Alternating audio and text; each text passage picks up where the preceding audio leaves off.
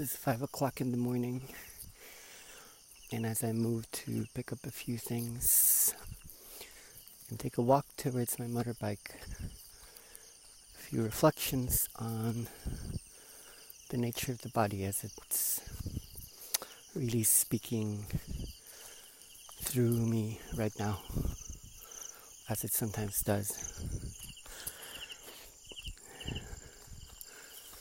In my spiritual journey,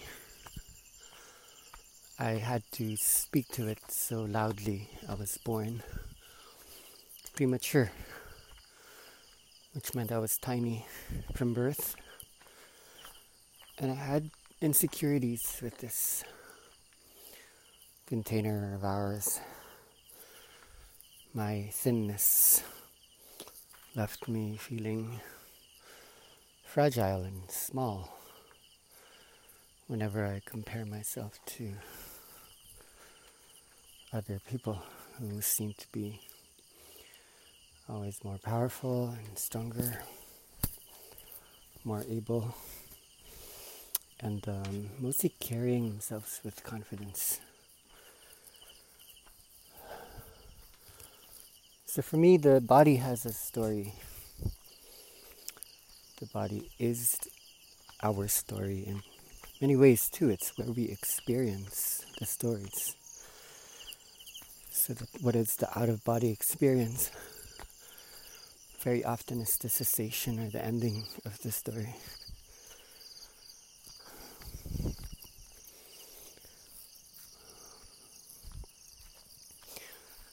I was already on a path of transcendence, having left everything I knew to be familiar.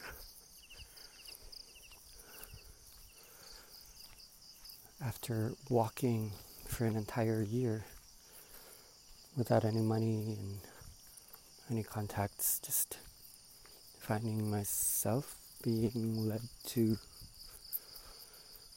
certain places in the Philippines. A big part of it was spending time with the tribal people.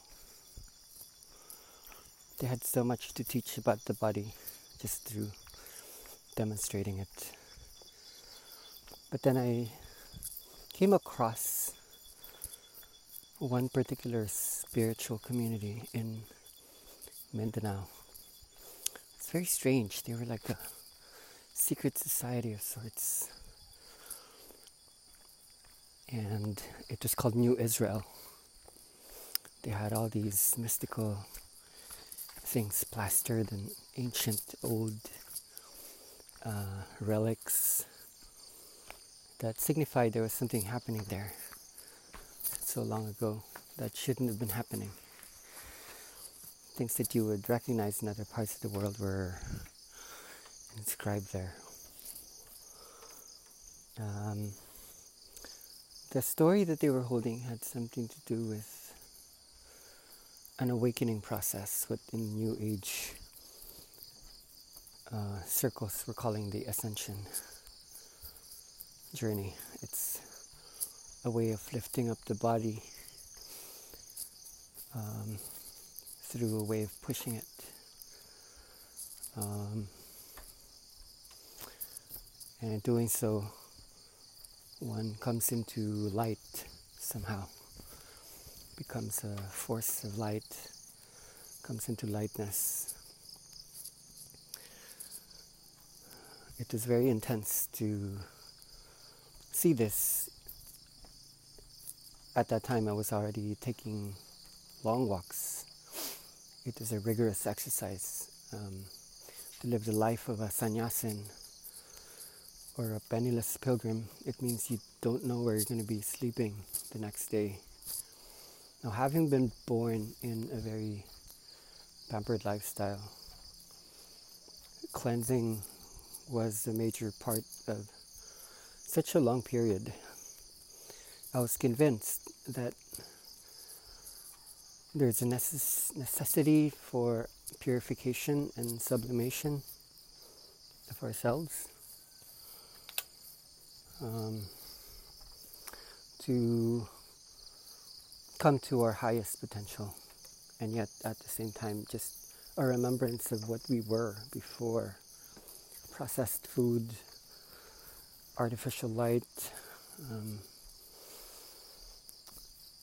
and just so much thinking modes that affect their body in so many ways. It's taking us a while to settle into. So the ascension process was the simplest thing, and I kind of stayed with that. So that by the time I was living alone, after so many spiritual insights affirmed in some crazy situations, it's just hard to keep talking about. They were filling up all the old training processes and retreats. I feel everyone has those. So, coming together, it's more of where does it all meet. So in my solitude, I came to understand the body more and more. That it wasn't just a physical container. And I had to get to know it initially through weakness. When you go on a live foods mono diet and you stop eating at many points because hunger becomes redundant, when you're not surrounded by people, when you're not thinking too much, there's no hunger. There's more of a satiated, satisfied, I'm okay right now. And then you stop sleeping. So there's an awareness of being awake at night.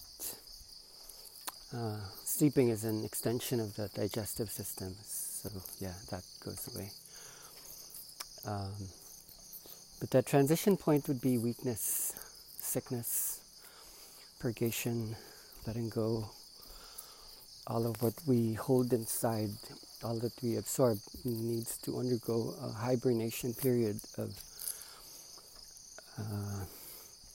it transmutes so deep on the DNA level, but also on the organs, the organic, the glands, your skin. Transformations, especially in the way your heart beats and your brain would feel it. Then your bones. What would allow you to keep at it is the sense of hope. Every day in the morning, something seems to be different. And so you breathe it in and breathe it out. On pilgrimages like the one I did, ritual is important too, but one that emerges. I created a garden and I pushed myself. My ascension program was through that. There was so much there as to the sacred geometries that were wanting to be embedded in the soil.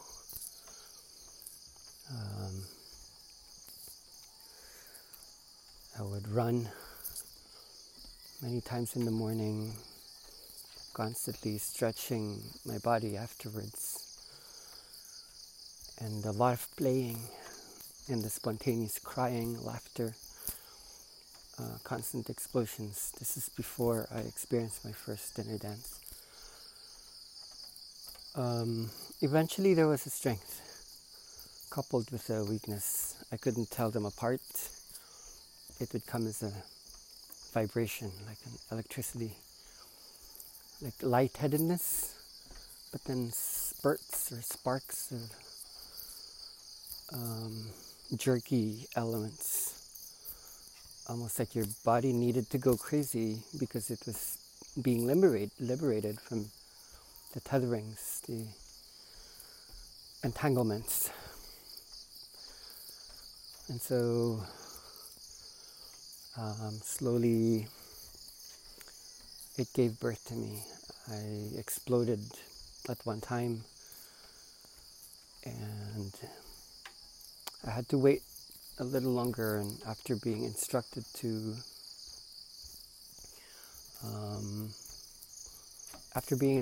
live in a tree for about 36 days on a breatharian lifestyle, not sleeping. That's when the true inner dance for me came. That was my workshop. I was living in a tree, perched. I made a kind of tree bed. I barely was laying down, barely was closing my eyes, but I was just moving, being moved according to codes, colors. I would move my body and my hands in a certain way, and I would see mixtures of colors, turning white.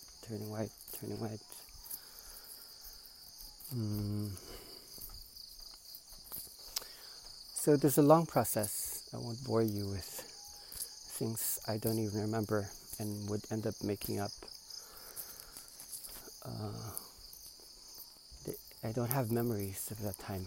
It just felt like I came out of a shell by the time I left that place. Back to the body. Eventually I was urged. I felt the call to work in people. Offer the work is what it felt like in my mind. Like, offer the work. So the two people who arrived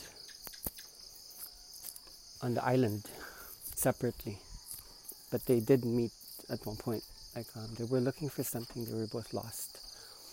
One was a European, Slovenian, and his name was Giga. He was a young man who was in a spiritual journey similar to myself, so I was quite ripe to meet him where he was at. I offered the work, and upon touching him, crazy things happened. Mostly he saw the colors explode in his mind, and he stepped away saying, "What is that? Don't come near me." The second time was when I worked in full body, and he underwent this very intense past life regression of going back to antiquity, to Rome, and being massacred along with his family. Yet the experience of going back in time, bringing him an understanding of the present and in the future somehow. He said thank you. The second man was a man named Tony. He was a doctor, a Filipino doctor from another island in the Philippines, quite well known actually. And he dropped in because of his troubles at that time. He wasn't really a spiritual man, and he was resistant of insight. He just wanted rest and aloneness, but finding me there, he had to succumb to his social instincts. Upon asking him to lay down on a mat, when I touched his head after offering the work, his body started to slightly shiver until his right arm raised up, and just like how it happens in workshops, it started to go into rhythmic motions before going into circles as I was making some random yet confident movements in his temple. This is a huge affirmation that, okay, this is social, this is shared, this isn't me alone, this isn't delusion. Something is happening in the world through all of us. So this got passed on.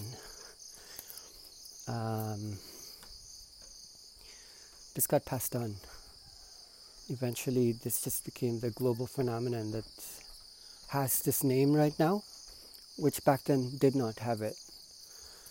The inner dance, I think, was coined about 8 to 10 months after I left the island. So there were significant aspects of this energy that existed there before it had a name. That's why I enjoy sharing Donggun's story in some ways. And we are, in fact, helping lead this energy to the point where it doesn't need to be named. This is why when we do spell inner dances as a one word with small letters, just to remind us somehow, this is not really just a one thing from a one or group of people. So I'm speaking about the body now because it's a deep topic. My mom found me in the island as well, and she spent the time with me. She told me my father had died. She told me she'd been searching for me, but upon finding me there, many things were coming together. And when she did experience the inner dance, and her body did move in strange ways, there was such a full circle there. And so I want you to know the role of holding or touching. Even up until now,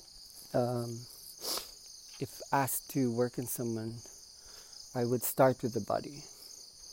It's an exploration that bears no limits. There's a system there. For many years, I had to do body work. I would massage people and try to understand the energy lines flowing through the arms, the legs, the organs. In many ways, when I look at how normal therapists do massage, I see a reversal in the way the inner dance kind of does it. You're lucky if they come to your head, if they were to do a routine, these therapists. I always start with the head, almost like there was a way of touching the brain. And very often people would say there's like a small sword of light emanating from the fingertips, spreading across brain centers, which could be felt throughout the whole body somehow. Styles change though, so I would not touch the physical of people in the same way it used to just dance across regions, body regions before. I'm more interested in the maps, the larger mappings of the body in certain ways.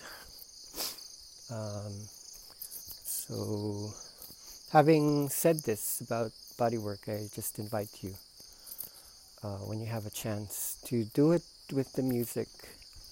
That it doesn't always have to be the spontaneous energy arising that starts to dance by itself.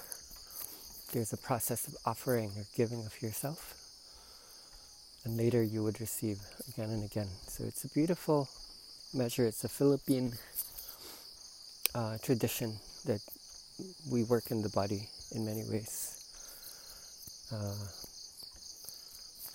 Not in a one-way stream that we're healing, but we're actually learning. We are students of the body. So finding safe space to do that, that should be part of our practice almost. Intuitive body work is what it is. Has something to do with the inner dance. Going forward, where I want to take this right now is I want to talk about a book that my mother brought with her when she came to the island. It was my sister's. It's called The Magical Passes, and it's written by Carlos Castaneda. Now the book is about a strange, spontaneous arising of movement and power in the bodies of the ancient naguals or shamans of Mexico. It was powerful for me to read this. I don't have any lineage or I wasn't really a disciple of anything. I didn't have formats or formulations to depend on. So I'm just at a loss, almost waiting for what substantiates all of this that is happening to me. Now in the book, it was quite important. One chapter, in a way that it spoke about electric phenomenon is what I might call it. There's electricity that starts to make crackling, popping noises across the body. And it featured in me so much. It began with my shoulder blades and then spreading through my ankles, different parts of my feet, the bones, the joint areas in my hands, and then the wrists, the elbows, and then my neck, my hips. The whole body was doing it, and it made a lot of people curious because it didn't seem normal. It freaked some people out. They thought, yeah, you're sick. There's something wrong with you. But the ascension process, talking about the body becoming light, becoming a conduit for light, becoming light itself.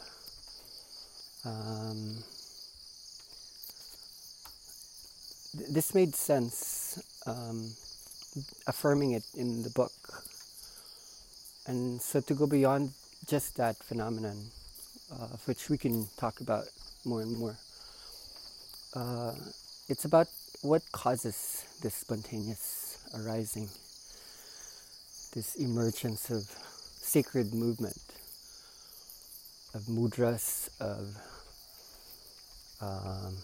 certain positions that need to happen, and the transitions between the positions, which is the movement, which they tracked and they wrote down what they were as a system. I wasn't so interested in what they were seeking to hold in stasis. I was more interested in the causality, like what causes this. And so what Don Juan offers to Carlos, the writer, is it's when the systems of interpretation drops and lowers to such a degree that there's nothing else. There's nothing to think. There's nothing to analyze. And then this comes. This awareness just comes. This, to me, was beautiful. Like, what we call the mind, what we call logic, what we call sequential thinking.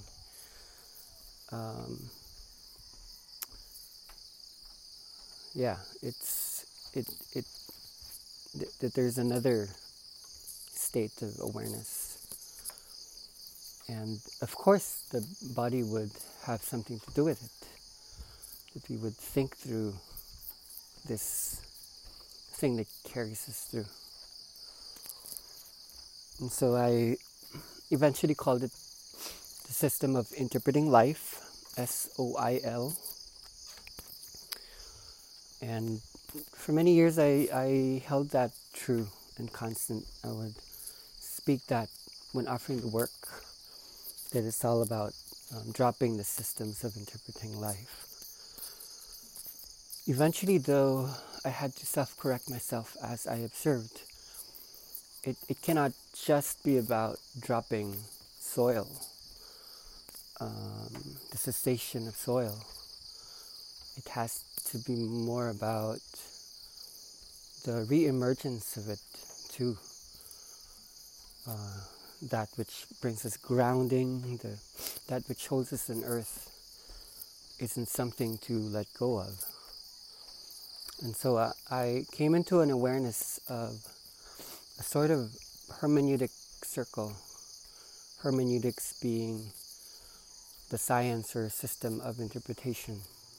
The inquiry as to how do we understand meanings and signification? Meaning being, how do we send messages out? And then signification being, how is that message received in a way that the listener takes as much responsibility as the author or speaker of a language in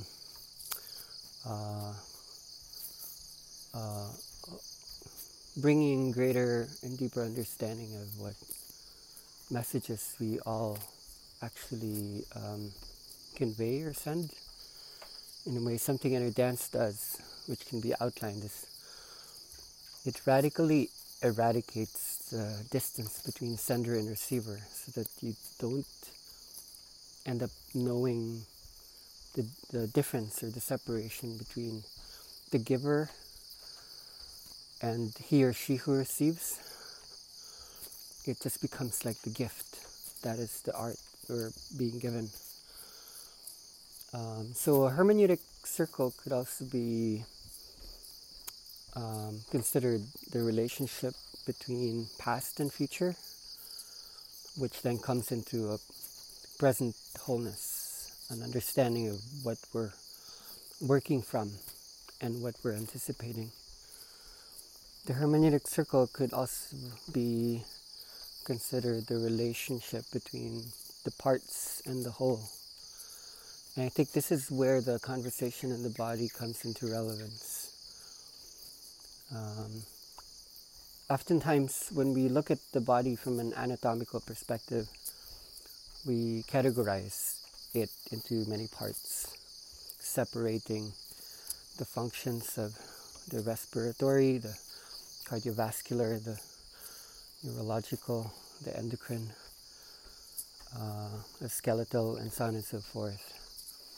But the body works as a gestalt, like as a gist. It averages things out in a way that it moves as one. It comes from such an intelligence that is brought about based on our relationship with nature itself. Based on how long we've been here, we've emerged from Earth as this body that is able to hold so much complexity. Now, if the body is seeking to be recognized somehow as what it truly is, as a steward of nature, a resonant board for the natural, as a microcosm for the earth, how do we hold it as such is a question I've been asking. So a necessary jump, even if we take our time in unraveling what is there, has to do with an awareness of body maps, an awareness that bodies are mapped out in relation to information universes. There are universes of information, and each bit of information is a universe unto itself. This isn't just a spiritual concept, it's where science already is landing upon its understanding of not just who are we, but what are we.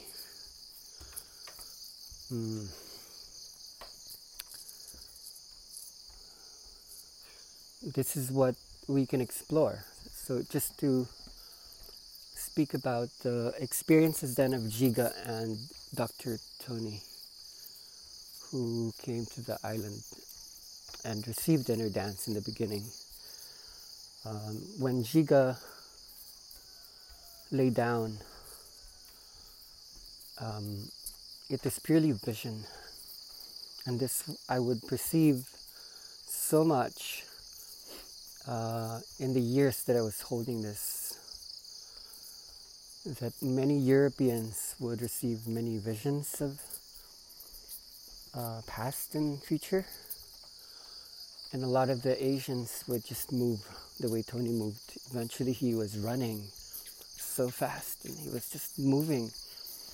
He was dancing with the system, is so defined, and he became this kind of healer. It was strange. He was bringing it to his patients afterwards too. It's so cathartic. Up until now, I doubt he's processed what's happened to him back then in 2007.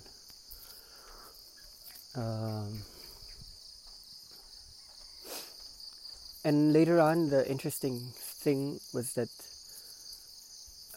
Europeans started to move. Their bodies started to move. There was an opening there in the body. And they weren't receiving the visions as much anymore. They were just moving. They were releasing stuff pent up. And the Asians stopped moving at some points in many of the work that I was doing, and they started to see the visions. Almost like we were becoming each other, not to generalize, stereotype, or feel like I'm doing essentialisms here. Just coming from my own observations, however useful it may be for you, because there is, in many ways, an attachment to the movements for those who are exposed to inner dance as that. And then there seems to be a sense of lack for those who know we can take this process, not just as body process, but as vision quest work.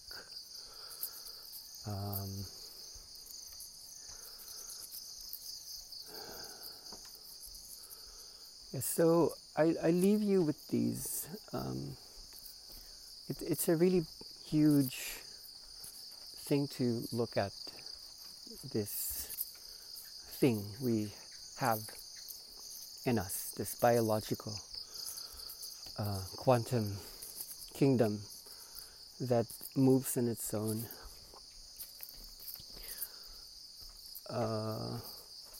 What I did just now, what I'm doing now, is to create a large spectrum that ranges from a respect of the hardness in us, that the materiality is something we shouldn't let go of, materiality that's in transition to lightness, but from lightness we come back to density, that there's nothing wrong with weight, nothing wrong with getting weighed down into a sense of responsibility over living here with family, with community,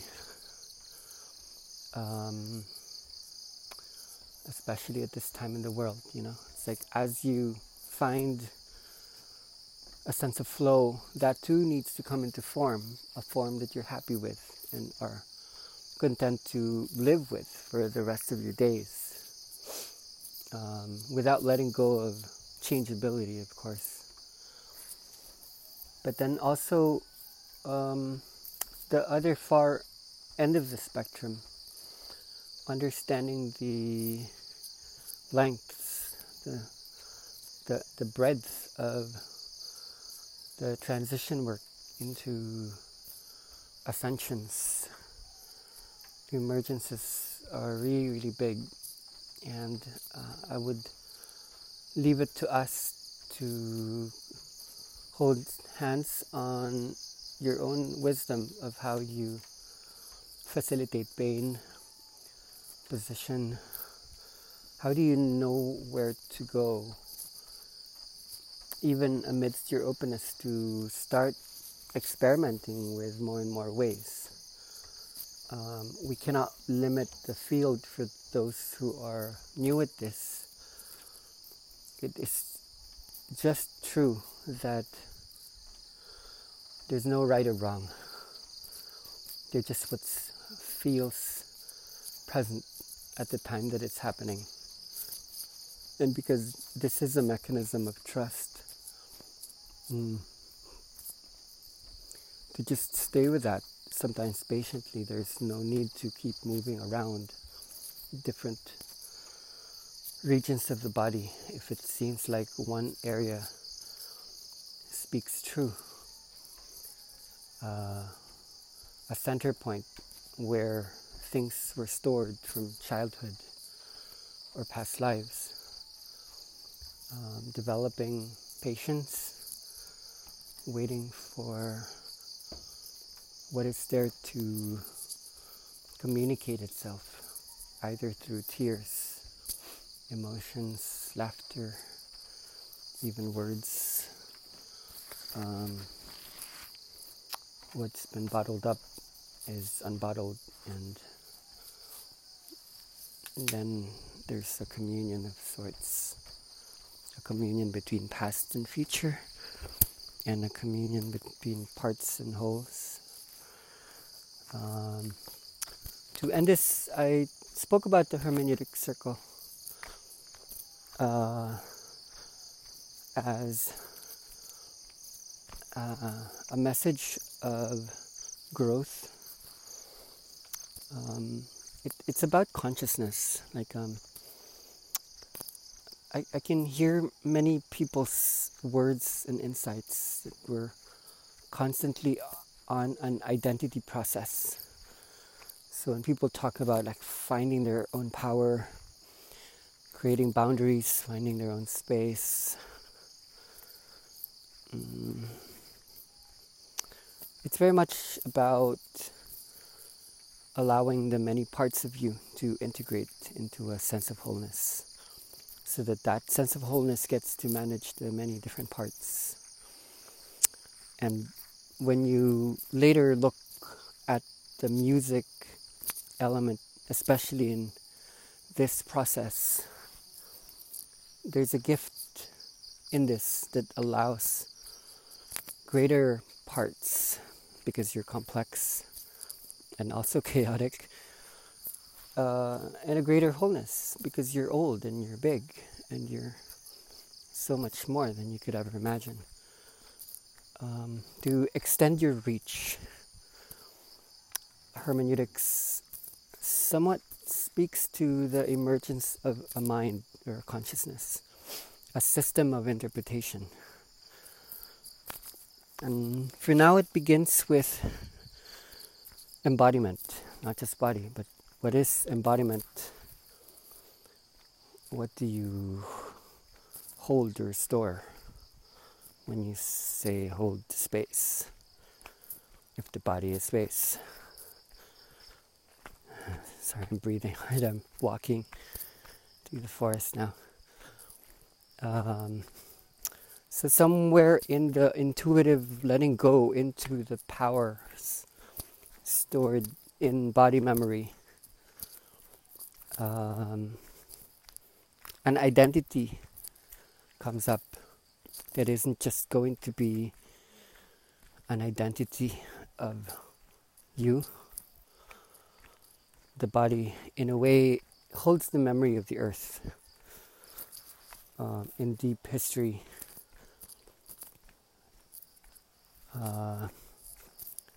something's waking up inside us that's remembering just how long we've been walking the earth, responding to the earth, reacting to the earth and all the beings in it, bringing all of that into a gestalt. I feel this is where it comes together. The body is wholeness. The body isn't just a thing. It's not just a repression or a bunch of organs. It's a gestalt. It's a totality, a wholeness. And when we learn to hold it and touch it, caress it and honor it as that remembrance comes about, whatever we want to call it.